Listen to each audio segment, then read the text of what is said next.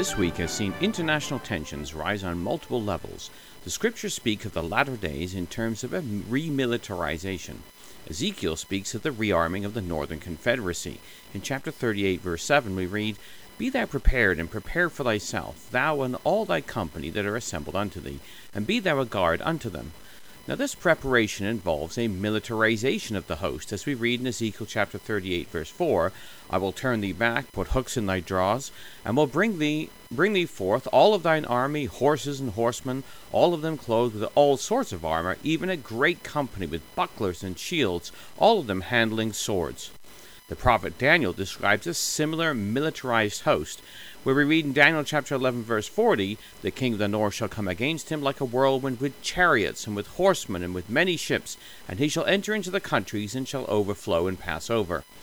Finally, the prophet Joel speaks of a time of the end as a time of remilitarization, when he states in chapter 3, verses 9 to 10, "Proclaim ye this among the Gentiles, prepare war, wake up the mighty men, let all the men of war draw near, let them come up, beat your plowshares into swords and your pruning hooks into spears, let the weak say, I am strong." So it wasn't surprising to see a reversal of U.S. policy, withdrawing from the 1987 nuclear arms treaty stuck between the U.S. President Reagan and Soviet leader Gorbachev. CBC News reported the following today. The U.S. formally withdrew from the landmark nuclear missile pact with Russia on Friday after determining that Moscow was in violation of the treaty, something the Kremlin has repeatedly denied. U.S. President Donald Trump made the determination that the U.S. would terminate adherence to the 1987 Arms Control Accord, known as the Intermediate Range Nuclear Forces Treaty, senior administration officials told reporters. The treaty bans either side from stationing short and intermediate range land-based missiles in Europe. The article stated the reasons that had been given. Russia's noncompliance under the treaty jeopardizes U.S. supreme interests as Russia's development and fielding of treaty-violating missile systems represents a direct threat to the United States and our allies and partners, Pompeo said. The senior administration officials who spoke on conditions of anonymity said Russia had deployed multiple battalions of a Russian cruise missile throughout Russia in violation of the pact, including in Western Russia, with the ability to strike critical European targets.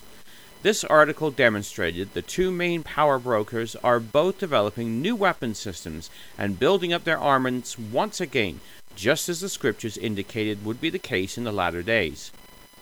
Now, in the quest for arms, that is feeding a division that has been taking place between America and Turkey as well. This is also leading to the estrangement of Turkey from NATO. A Jerusalem Post article reported yesterday, America made an all-out effort to convince Turkey not to buy the Russian S-400 anti-missile defense system, offering the similar Patriot system with advantageous conditions. It argued that introducing the Russian S-400 to the defense apparatus of a NATO member would in effect provide Russia with a fixed source of information on NATO capabilities and on its own, especially concerning the new F-35 fighter plane. Washington, as an added pressure, stopped training Turkish pilots on the plane in the United States. As the first components of the S-400 started arriving in Turkey, Erdogan announced that the sale would go on. Trump suspended Turkey's participation in the F-35 project and canceled the permit previously granted to Turkey for the manufacturing of some of the 900 components, as well as the sale of 100 F-35s, a loss of millions of dollars for American industries. This move by Turkey has created a hostile environment and is the latest in a rift between NATO and Turkey. The Jerusalem Post article gave a little background of Turkey's rift with the West, and it's worth a read. A synopsis is provided. Turkey joined NATO in 1952 to help keep the Soviet Union in check during the Cold War and keep the Bosphorus and Dardanelles Straits open to shipping. Its army is the second largest after America in the NATO alliance. America has given assistance to help build the Turkish army, and in return, Turkey has allowed America to use the Incirlik air base as a jump-off point for operations in the east. America even stockpiled tactical nuclear weapons at this base. However, in the 1970s, Turkey began to pull away from NATO, sending a force to occupy northern Cyprus, exiling 180,000 ethnic Greeks. This pitted Britain, another NATO member, against Turkey. Britain was prevented from intervening by the USA, which wanted to maintain stability in the region. After 9/11, America used the Incirlik base in Turkey to launch attacks against Afghanistan. When Erdogan came to power in 2002, he forbade the use of the Turkish base to launch attacks on Iraq. With the discovery of gas near Cyprus, Turkey has sent exploration vessels into Syrian waters, creating further hostilities. The article also stated, a presidential system was adopted in 2017. The regime is openly pursuing an agenda based on the greatness of the Ottoman Empire and on the extremist creed of the Muslim Brotherhood. Dubbed Neo-Ottomanism, a mix of religious and nationalist elements, this agenda led to the president to embark on an aggressive foreign policy to assert Turkish domination in the Middle East on the basis of Islam, the common denominator of the region. It failed dismally, end quote. Well, this is no surprise, because the Bible speaks of the drying up of the Euphratean power identified with Turkey in Revelation 16, verse 12, where we read, "And the sixth angel poured out his vial upon the great river Euphrates, and the water thereof was dried up, that the way of the kings of the east might be prepared."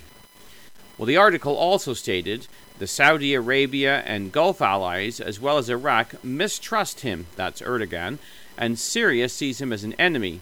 Relations with Egypt were cut following the ouster of Muslim Brotherhood President Mohamed Morsi. What is interesting with this is that Saudi Arabia and the Gulf form part of the Southern Alliance at the time of the end, as we read in Ezekiel 38:13, of Sheba and Dedan and the merchants of Tarshish with all the young lions thereof, saying to thee, Art thou come to take a spoil? Hast thou gathered thy company to take a prey, to carry away silver and gold, to take away cattle and goods, and to take a great spoil? Well, these nations, Sheba and Dedan, or Saudi Arabia and the Gulf states, are seen banding together with the merchants of Tarshish and the young lions, or Britain and the USA, Canada, Australia, New Zealand, and India, while Egypt becomes a target of the Northern Confederacy. As we read in Daniel 11:42, he shall stretch forth his hand also upon the countries, and the land of Egypt shall not escape. Well, the rift that is developing is shaping the nations according to the picture painted in the prophets.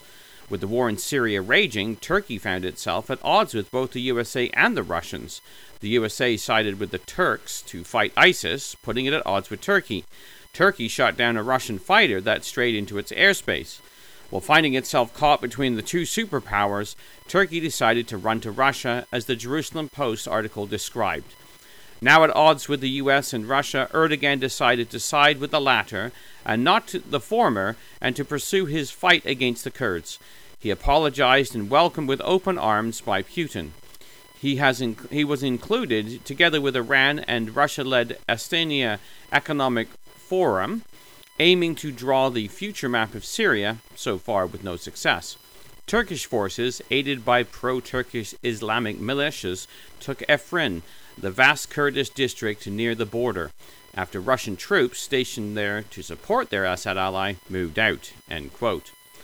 Well, Russia has other interests in Turkey too, namely to supply it with gas and thereby exert further control over it.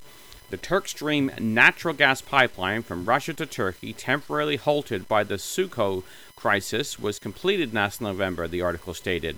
A nuclear power plant, also temporarily on hold for the same reason, is being built in Akuya under the auspices of the Russian Rosatom and is expected to become operational in 2023, the article stated.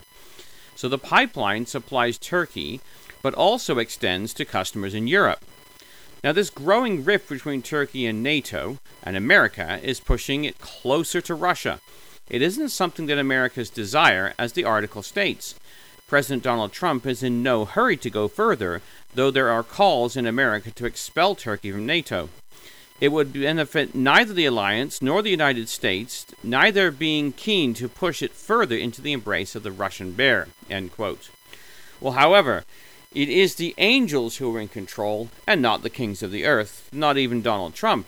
As we read in Daniel 4:17, this matter is by the decree of the watchers, and the demand by the word of the holy ones, to the intent that the living may know that the Most High rules in the kingdom of men, and gives it to whomsoever he will, and setteth up over it the basest of men. Daniel 4:17. Well, they will bring about the Father's will in setting the stage for the great day of God Almighty. It won't be long until Russia pushes against Turkey, as we live in the time of the end. As Daniel 11 verse 40 states, at the time of the end shall the king of south push at him, Turkey, and the king of the north shall come against him, Turkey, like a whirlwind, with chariots and with horsemen and many ships. And he shall enter into the countries and shall overflow and pass over. Well, it's interesting to note that at the end of the article, it warns the last 500 years have demonstrated that Russia has been a dangerous ally not to be trusted. Well, the Bible's warning is much more powerful than history. Well, Turkey is not the only place where the alliances are being withdrawn.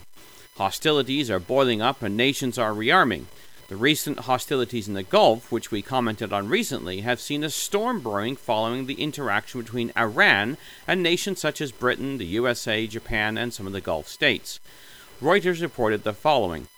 Britain has started sending warships to accompany all British-flagged vessels through the Strait of Hormuz, a change in policy announced on Thursday after the government previously said it did not have resources to do so. The article states the Royal Navy has been tasked to accompany British flagged ships through the Strait of Hormuz, either individually or in groups, should sufficient notice be given of passage, a government spokesperson said. Freedom of navigation is crucial for the global trading system and the world economy, and we will do all we can to defend it, he added in a statement. On any given day, about 15 to 30 large British flagged ships travel in the Gulf, with up to 3 passing through the Strait of Hormuz between Iran and Oman, where a pair of 2-mile-wide shipping lanes provide the only routes in and out of the Gulf. About a fifth of the world's oil passes through the strait, and shipping companies are already deploying more unarmed security guards as an extra safeguard. End quote. The fact that it is Britain that has been the target of this hostility is quite interesting, as she heads the merchants of Tarshish we read about in Ezekiel chapter 38:13. Tarshish is a maritime power, and this argument is all about the freedom of shipping. Britain is being drawn militarily into the region once again, like it or not. The article continues, the Royal Navy said earlier this month the destroyer HMS Duncan was headed into the region. Separately, 4 mine countermeasure vessels were also deployed, but maritime experts say they could be vulnerable to swarm attacks by Iranian fast boats. End quote. So the U.S.-led coalition has been pushing countries to join in the bolstering defenses in the region against the Iranians. What has been most interesting in this sea of hostility has been the rift that has been developing between Europe and the USA. This article ends with a note. The United States, Britain, and other nations will meet in Florida on Thursday to discuss how to protect shipping in the Gulf from Iran. Washington, which has been by far the strongest Western naval contingent in the Gulf, has been calling for its allies to join in an operation to guard shipping there. But European countries, which disagree with the U.S.-led decision to impose sanctions on Iran, have been reluctant to sign up to a U.S.-led mission for fear of adding tension in the region. End quote.